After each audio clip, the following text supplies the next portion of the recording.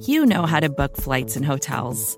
All you're missing is a tool to help you plan that unbelievable travel experience. That's why you need Viator. Book guided tours, excursions, and more in one place. There are over 300,000 travel experiences to choose from, so you can find something for everyone. And Viator offers free cancellation and 24/7 customer support for worry-free travel. Download the Viator app now and use code Viator10 for 10% off your first booking in the app. Find travel experiences for you. Do more with Viator. For decades, Milk has been fueling women marathon runners as the OG performance drink. And in the new docuseries Running Sucks, brought to you by Team Milk, Abby Ayers takes us on a journey of self-discovery as she meets several groups of empowered women runners to find out what drives them, what fuels them, and what pushes them to go the distance. And in the process, she learns that she too can be a distance runner. You can watch the series at runningsuckstheseries.com and register for the inaugural Every Woman's Marathon at everywomansmarathon.com.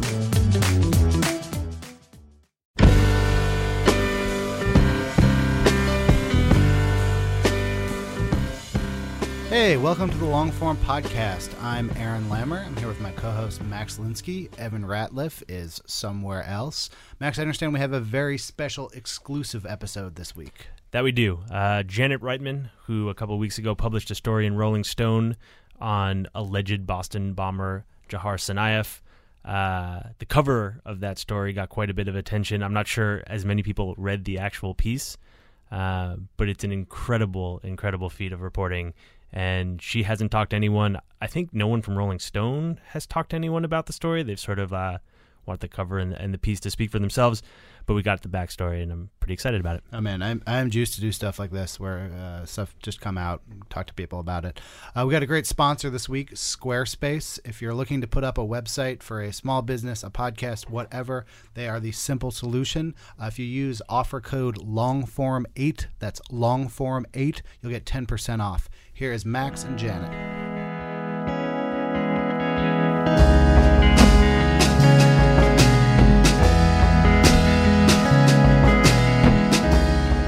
Hey, Janet. Hey, Max. Thanks for coming on. This is huge news because you're the first repeat guest in the history of the Longform Podcast. So honored. Thank you so much. Also, slightly newsworthy. This is the first time you've talked to anyone publicly since your story came out 2 weeks ago. Except for my friends on Facebook. Well, that's only quasi-public. That's really quasi-public. Well, thank you for coming on. on. The one and only. How have the last 2 weeks been? The last 2 weeks have been, they've been good. They've been amazing in some ways because very few writers will have the experience of writing a story that becomes kind of national or international news on some level. But it's been really overwhelming, actually, as well. And at times it's been a little bit scary because there have been some pretty profound reactions and directed at me personally, which has been confusing. Did you expect the kind of response to the cover that came? I guess walk us through a little bit. Like that image goes online. What happens next? Well, I'm going to speak about this just personally as a writer. You know, that's what I am. I'm a reporter. I'm a journalist. I have no editorial say at all on what goes, what is or is not the cover of the magazine, or what the cover lines say, or what the headlines or the decks say. I mean, all of that is way out of my purview. You mean you didn't design the cover yourself? No, I did not, actually. But even things like the headline or the little, what we call the deck, the little subhead. I mean, I've there have been many times in my career that I've argued for something else to be written there, and I have doesn't work, just no say whatsoever. So I mean, writers have absolutely no input in this process. So as a writer, I was informed that my piece was going to be a cover story. Very not much before it was actually published. It wasn't, it wasn't planned as the cover story. That wasn't the idea. No. So was it? No, my stories are never the cover. We're like, Matt Taibbi gets to be on the cover sometimes, but not, I do, really, really long investigative features or political features or something like that, and they never go on the cover. And I just hope people read them. It's basically like, please, I hope you read my stories. Do you have that's how I am. Do you have a sense of why this one went on the cover? It was the biggest story of the year. I mean, this is one of the biggest stories of the year. I truly, and it's a major newsworthy piece. We didn't spend a tremendous amount of time on it for me, because sometimes I can spend like 6 or 8 or 9 months on a story, but so I spent about 3 months on this.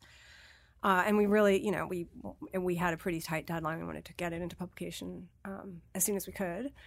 But it was it was a major. This was the largest act of terrorism in the United States, domestic terrorism, obviously, successful act of domestic terrorism since 9/11. That's a huge story, and we did a story about one of the alleged perpetrators of this act. So yeah, I really want to talk about your whole process with the story. The cover was such a big deal. I just want to spend a little bit more time on it. Like, what did you think when you saw it? I was very satisfied, is what I'll say. Look, Jahar Tsarnaev, who is the accused bomber number 2 from the Boston bombing, is 19 years old. He is the demographic of a part of our readership. I mean, our readership goes all the way up to, baby boomers. But we have a young demographic as well, a big youth demographic. He fits right into that demographic, and I felt that, the choice of having his face on the cover was a reflection of the magazine. I mean, of the story in the magazine. I mean, the cover says, "Look at me," right? And the story is about looking at this person and realizing that this person was very normal, quote unquote normal, very much could have been anybody, could have been your friend, could have been that kid that you had, you used to get high with, could have been that boy that you had a crush on in your dorm. That's who he was. He literally was that guy. So, I mean, having his face, which was a self-portrait, it wasn't something that he didn't pose. It was a self-portrait. He took that himself. It had been on the cover of many newspapers prior to us. Right. I mean, part of the logistical aspect of the cover is like there were only 3 or 4 images in the world that could have been used if you want to put them on the cover. But there's another element of it, and I understand this is kind of tricky for you to talk about, but I was surprised a bit at the outrage over the cover, because it felt to me like the cover was doing exactly what covers are supposed to do. I mean, they're supposed to get people talking. They're supposed to drive interest in the magazine. Yeah. The best case scenario for a cover of a magazine is that you and I are sitting here 2 weeks later talking about it. That. Yeah. I don't know. It just I mean, look, seemed like it did its job. Yeah. I mean, it did its job. Certainly did its job on one level. If that's how what we think a cover of the magazine is supposed to do. And what I will say, from a personal perspective is, look, I'm a New Yorker. I lived through 9/11. I lost a friend in 9/11 in the World Trade Center. My editors, myself, a lot of people who work for the magazine, we lived through an act of terrorism, and we know what it feels like. So, there have been accusations to me personally of being insensitive, and I can tell you that I'm far from insensitive to not only to the political realities of terrorism, but to the personal emotional realities of terrorism. I breathed it in, literally, as did many of the people that we know. So I think that this cover had elicited an emotional response from people. That is not always what magazine covers do. Personally, I think it's kind of great on a certain level, because terrorism is emotional. Terrorism is real. It affects us. It's not something that happens just overseas or just to people that are somehow other with a capital O than us. It happens, oftentimes if you look at, terrorists worldwide, if you talk to terrorism experts, as I have, dozens of people who specialize in this, whether they're actual, FBI people, whether they're academics, whether they're psychiatrists, psychologists, the whole spectrum. If you talk to these people, what they will all say is that the vast majority of people who are involved in these kinds of violent acts, extremist violent acts, are what we would consider otherwise very normal people who are one of us, part of our community. And, that's a reality. It's a very emotional thing. It makes people very uncomfortable. I totally understand that. But that was the point of my story, How much of that came to you personally? Were people getting in touch with you personally? Have you been getting emails and... Yeah. The point of my story was not to make other people uncomfortable, just to make right. Just to clarify. The point of my story was to convey that that not every person who commits terrorism it fits the quote unquote profile of what a terrorist should be. And in some ways, Tamerlan Tsarnaev, who is the older brother to Jahar and the sort of supposed believed mastermind of this whole Boston plot, he's in many ways the trajectory that he was on kind of does fit a certain profile. You can see how, he went from a certain place to another place. Right. It's a little bit more of the sort of... Yeah. But there are lots of other people. I mean, more, sort of the majority of the 9/11 bombers, for example, were very normal, unassuming guys, not particularly religious Muslims. One of them lived with a girlfriend. They all went to a strip club the night before, if you remember. I mean, this is... It's not... it doesn't always follow the pattern, and that was what I was trying to convey, that we need to consider people within our own community. We need to look at the factors and the stressors within our own society that can contribute to this, because it's not just somebody is born with some kind of anger, or somebody is always weird or off, or they're mentally ill, or there's something sort of quote unquote wrong with them. How much did you know about Johar before you started reporting the story? Not much. I mean, really, nobody knew anything. That was why I felt that he was so interesting. Right, but I mean, I guess we didn't know anything. Right. If the goal is to be like, sometimes it's someone who seems very normal can have this sort of evil in them. Like, how is that the goal before you know how normal the kid is, I guess? Well, I think that, what we knew, I'll tell you how it worked for me, was I literally, I was actually researching, beginning another story on something totally different.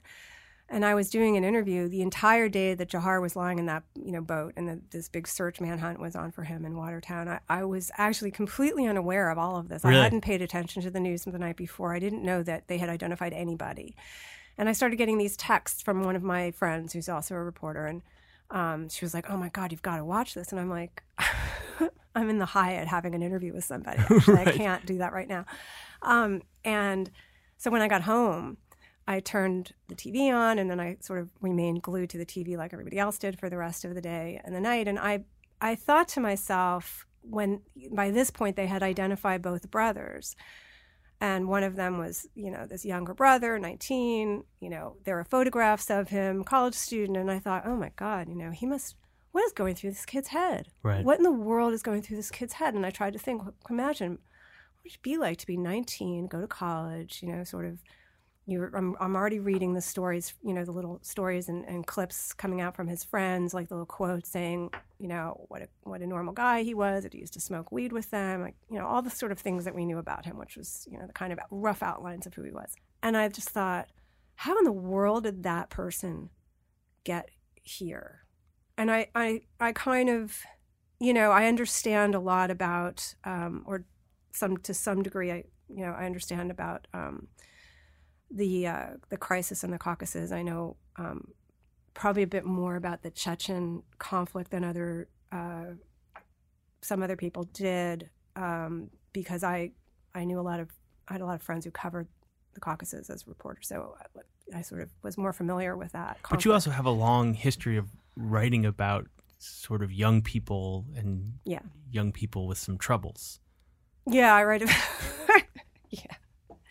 Yeah, I write about conflict. I've written a lot of stories about about conflicts, whether there are wars in Africa, the Iraq War, conflicts in places like Haiti. I mean, I've been to a lot of places in the world where which we would consider conflict zones or crisis zones, and I've often written a lot about within that context about young people, whether it's soldiers or whoever who are involved in that conflict and what it means to them and what some of the issues are affecting them. And then I've also written stories that are sort of less political about young people. I mean, it's part of the mandate at Rolling Stone. I think when you start off at Rolling Stone, you do write about young people, and I have always enjoyed it, and I think it's important. And I think,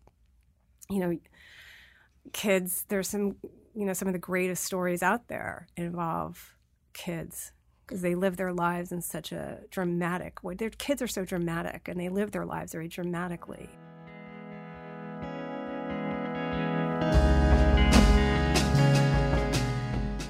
I'm going to interrupt Janet just for a second and tell you a little bit more about our sponsor, Squarespace. Squarespace is a all-in-one platform. It makes it super easy to build your personal website or a website for your business or an online portfolio. I'm going to tell you right now, I had never used Squarespace before yesterday. And then I built a website for myself in 10 minutes, which is kind of embarrassing because I've been supposed to build a website for myself for 8 years or something. Anyway, it's super easy. Their templates are real pretty. You can't really screw it up. If you do screw it up, they've got 24/7 support. It's totally free. You don't even need to give them your credit card. If you do decide to upgrade, which you probably will, it's $8 a month. If you sign up for a year, you get a free domain name. And if you use the code LONGFORM8, you get 10% off. It's a good deal. Check them out. Squarespace.com. We thank them very much for sponsoring the podcast. And now we're going to get back to Janet.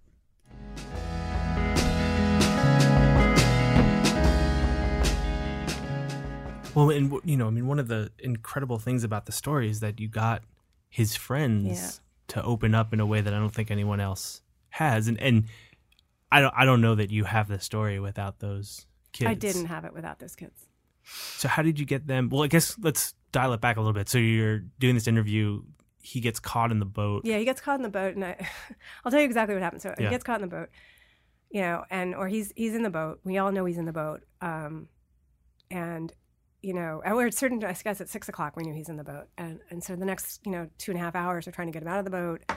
And then they finally get him out of the boat. And I'm watching all this coverage. And my editor at some point, I had sent a note to one of my editors during the day saying, whoever does this story, for us, it's going to be a great story. Or not even thinking for us. I was just like, whoever does this story on this kid Jahar, it's going to be a fantastic story. I was doing something else. There's another project that I was beginning to work on that was huge and had nothing to do with anything like this. And somewhere in the middle of the night, I get an email late at night from my editor-in-chief saying he was interested in the wife, the Tamerlane's wife, and he said he sent me an excerpt from a story about her. And how she had, grown up in Rhode Island, a waspy woman, right? Yeah. And he said, I think your story should start there. And I'm like, did you just assign me the Boston bomber story? And he was like, well, sure, why not? I think you should go and check it out. And I was like, I was sort of like, not to disagree on any level here, but just to sort of remind you of the things that you often say to me.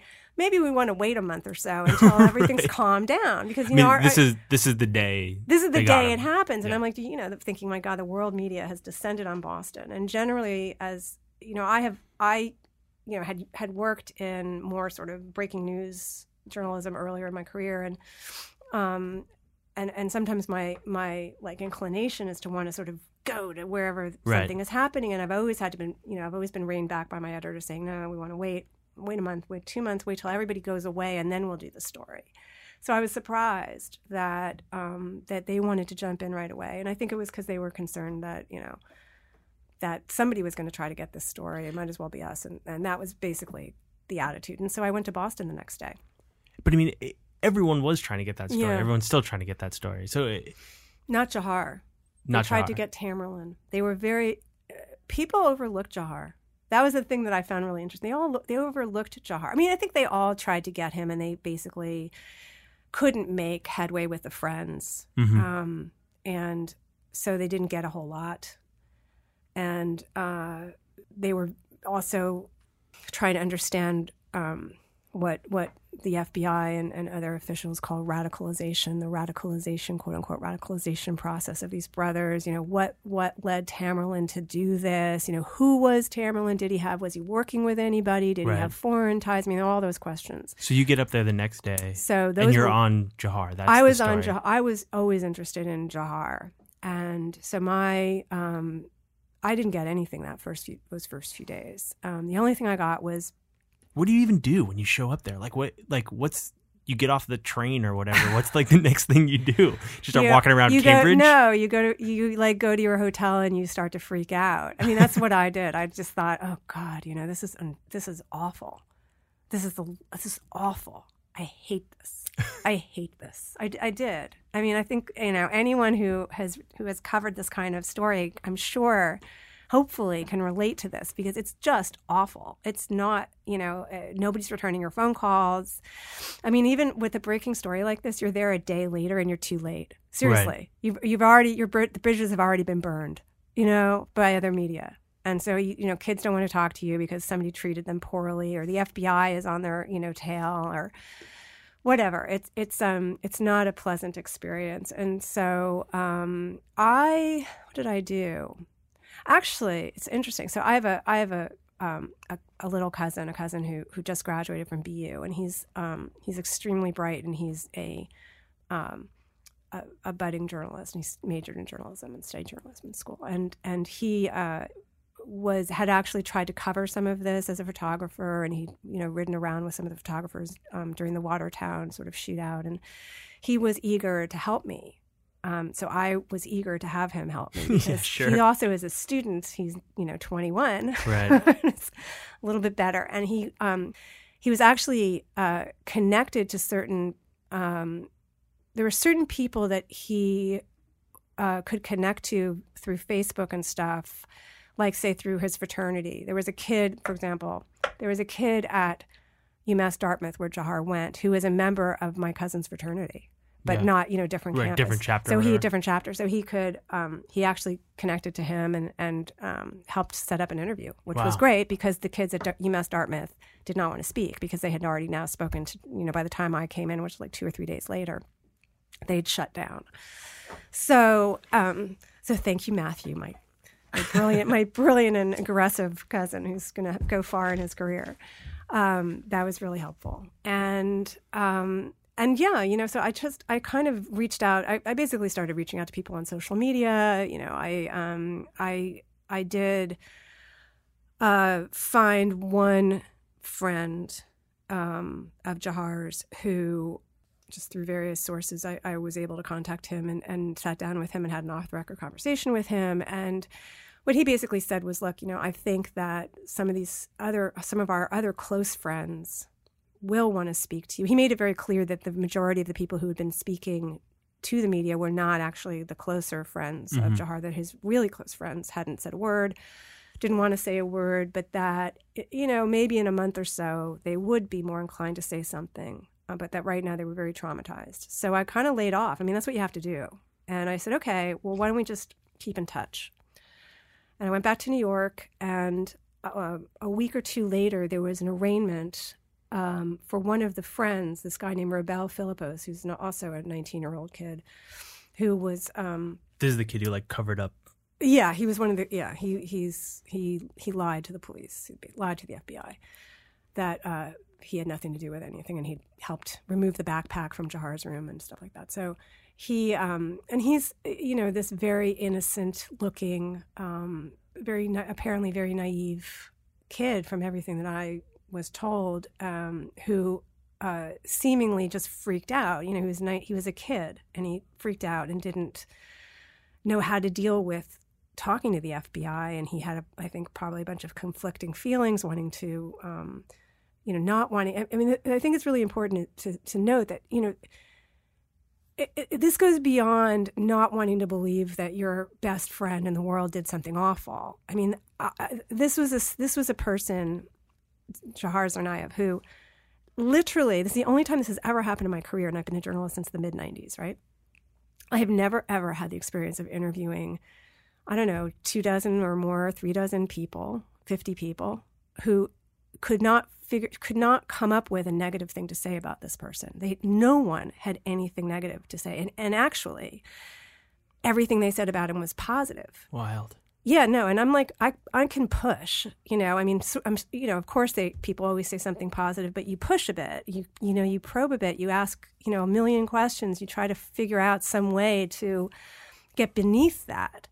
And even then, I couldn't, what happened when you got beneath that was pain, or these kids who are in just profound pain and shock. And shock.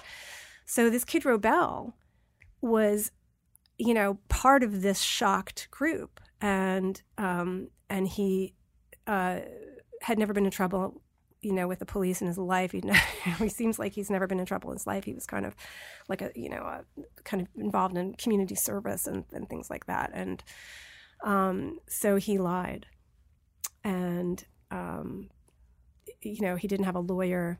Most people don't know that when they talk to the police or they talk to none of these the kids FBI, had lawyers, nobody right? had lawyers. Most people don't think to have a lawyer, but you are actually entitled to a lawyer. So his arraignment comes a couple weeks later. So his arraignment comes a couple weeks later, and I went to the arraignment, and I reconnected with the kid I had interviewed a couple weeks earlier, and met some of the other friends, and basically just went up to them and said, look, here's who I am, here's what I'm trying to do, here's my card, I will send you. In the case of one girl in particular, I said, let me send you some of the stories that I've done so you can read the stuff that I do, because you shouldn't believe who I am by me telling you. Just do your research on me, read what I've done, go do a Google on me, see what other people have said about me. And so she came back to me about a week or two later and said, I think it would be okay to meet with you, and I like your stuff, and I like the idea of us all getting together in a group, which is how we socialized anyway. And that's what I like to do too, because I find that if you can get a group of people who are friends to sit down together as friends, then people just sort of spontaneously talk. Mm-hmm. And so that's how. Did you think how that whole thing happened? Having them in a group might be the only chance to get beyond all of those positive things? It's not about getting beyond all the positive things. It's about getting to an honest place. If you the kind of psychological experience of being interviewed is, if it's a one-on-one interview, it's inherently a situation that makes people nervous, especially if they don't know you. It's very hard to disarm somebody, completely, right, in a one-on-one interview. And oftentimes you don't need to disarm somebody. Most of the time when I do interviews that are one-on-one, I mean, I'm just asking questions. I'm having a conversation. But with young people, a lot of them are sort of more inherently self-conscious and nervous anyway, and the idea of being interviewed is scary to them. They're not used to any of this stuff. So you don't really get usually quite as much, unless they're quite mature and sort of self-possessed. Right. So being in a group sort of cuts that a little bit. Yeah, being in a group is basically being in a group of, if they welcome you into their group, like a peer, like a friend, then you're there and you're just chatting about whatever. You're kind of shooting the shit. And that's what we did. I mean, you could read the transcript. It's like, 2 hours of shooting the shit with these kids. Yeah.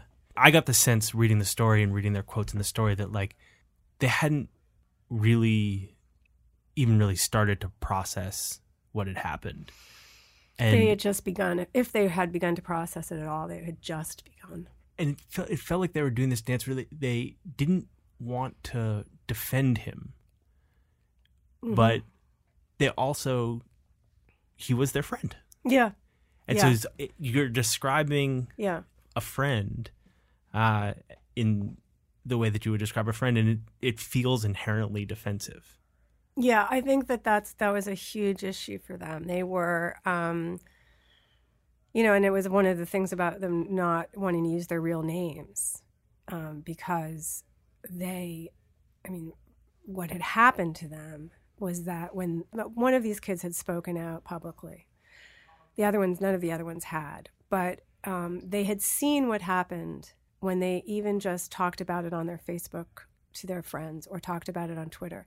They were attacked, like viciously attacked online by people who, called them terrorist lovers or, questioned their loyalty to the United States or whatever, right? Look, I can tell you this has happened to me as the writer of the story, and I'm a grown-up. If I were 19, it would be shattering, emotionally shattering. And these kids were really traumatized by that. They were, they had been friends with this person. They were completely shocked. They wanted to get to the bottom of it more than anybody else, really, because this was their friend. And they were being, questioned by the various federal agencies and harassed on some, in many cases, online. And it was very interesting. There was a kid that I met at the college at UMass who told me how he and his friends had all spoken about Jahar to certain journalists. I think it was to CBS, like right away. And they didn't realize that this was going to go onto the CBS website. It went online. It might have been NBC. It was one of the networks. They spoke to the TV cameras, and they just thought it was going to be a spot on the news. But in fact, the whole story goes online right away, like within an hour, and they're completely attacked. And so that was something that they didn't understand. They had no experience of, and it freaked them out. They thought they were being followed. They were getting threats. So it's hard for them to defend somebody, because of what will happen to them if they do. Yet they did want to defend him because the person they knew was somebody that and they did not see as being capable of anything remotely like this. And they were having a hard time reconciling the person they knew with the person accused of this crime. And so much so that one of the kids, in fact, said there's two people. There's Dzhokhar, with the D, the DZ spelling, and there's Jahar. Right. And Dzhokhar was somebody they didn't know, but Jahar was their friend. And so they kind of separated it like that, And that's basically what your story was trying to do, was find the link between those two people. Right. Do you think you found it? I don't. I think to some degree I did, but I think that I guess I did as much as anyone who thinks relatively deeply about these issues might have.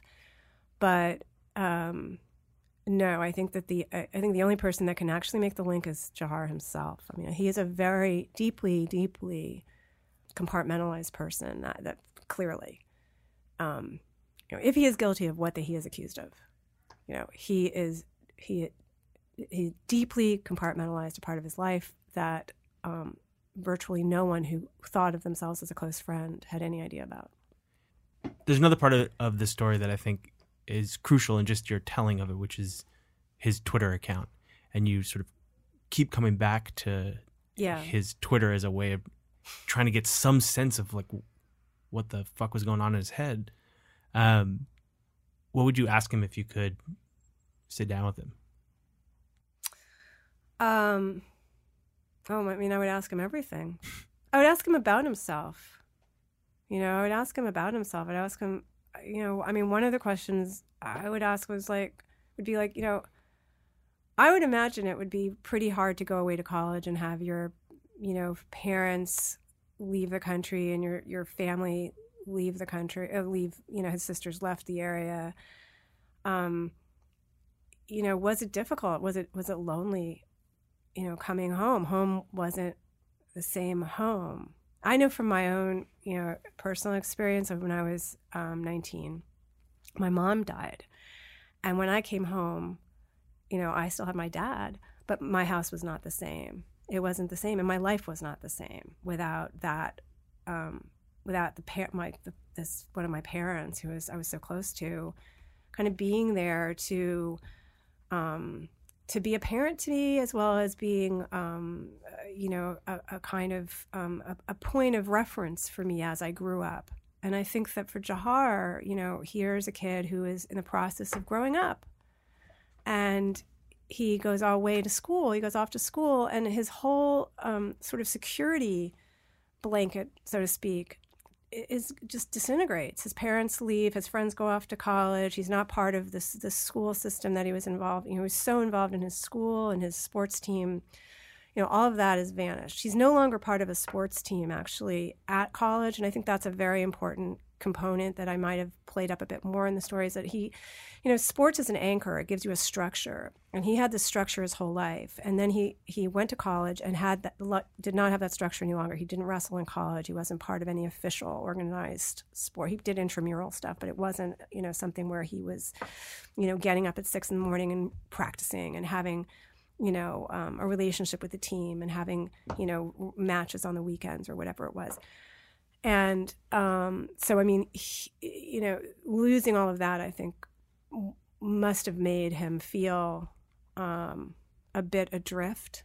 And I would ask him about that. And I'd ask him about, I don't know. It's funny. I don't always ask people questions as much as I just hang out with them and talk to them and get to know them. Mm-hmm. That's what I would do. I would just try to get to know him and be like, who are you? What's your deal? What did you want to do with your life? Like, I don't get this. I guess I would say personally, if I were to meet him, I'd say, I don't get this. Nobody seems to get it, You spent more time reporting this story than anybody else has. Do you still feel like you don't really get it? Yeah. I think I would be lying to say, oh yeah, I totally understand him. I don't get it. I don't think anybody gets it. I really don't. I think that this is a person who has a lot to say, and he has not said it. He may never say it, but I think the only person that could say anything is him. Janet, thank you so much for talking to us. You're welcome. I hope you stay on the story. Yeah, we'll see. See if I can. Thanks. Sure.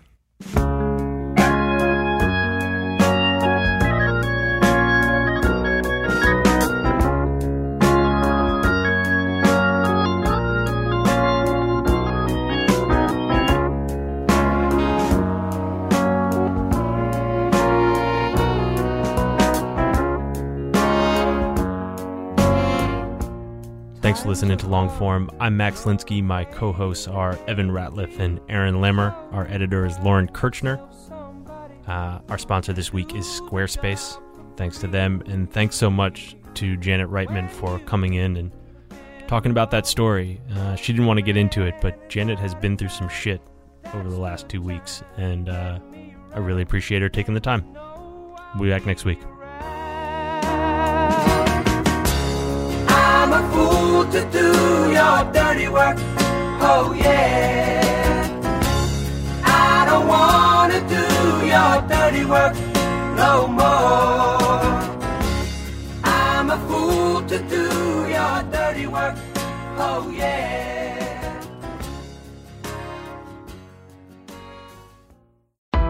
Why do you run? Why does anyone? I always thought that runners loved running. And that's not the case. Most runners hate running. But they choose to do it. In the new docuseries Running Sucks, brought to you by Team Milk, Abby Ayers learns why women runners everywhere are driven to go the distance. It really is about taking my power back and proving myself wrong. Team Milk is about fueling women's performance and helping them along their marathon journeys. You can sign up now for the inaugural Every Woman's Marathon taking place in Savannah, Georgia on November 16th, 2024. Learn more and register at everywomansmarathon.com.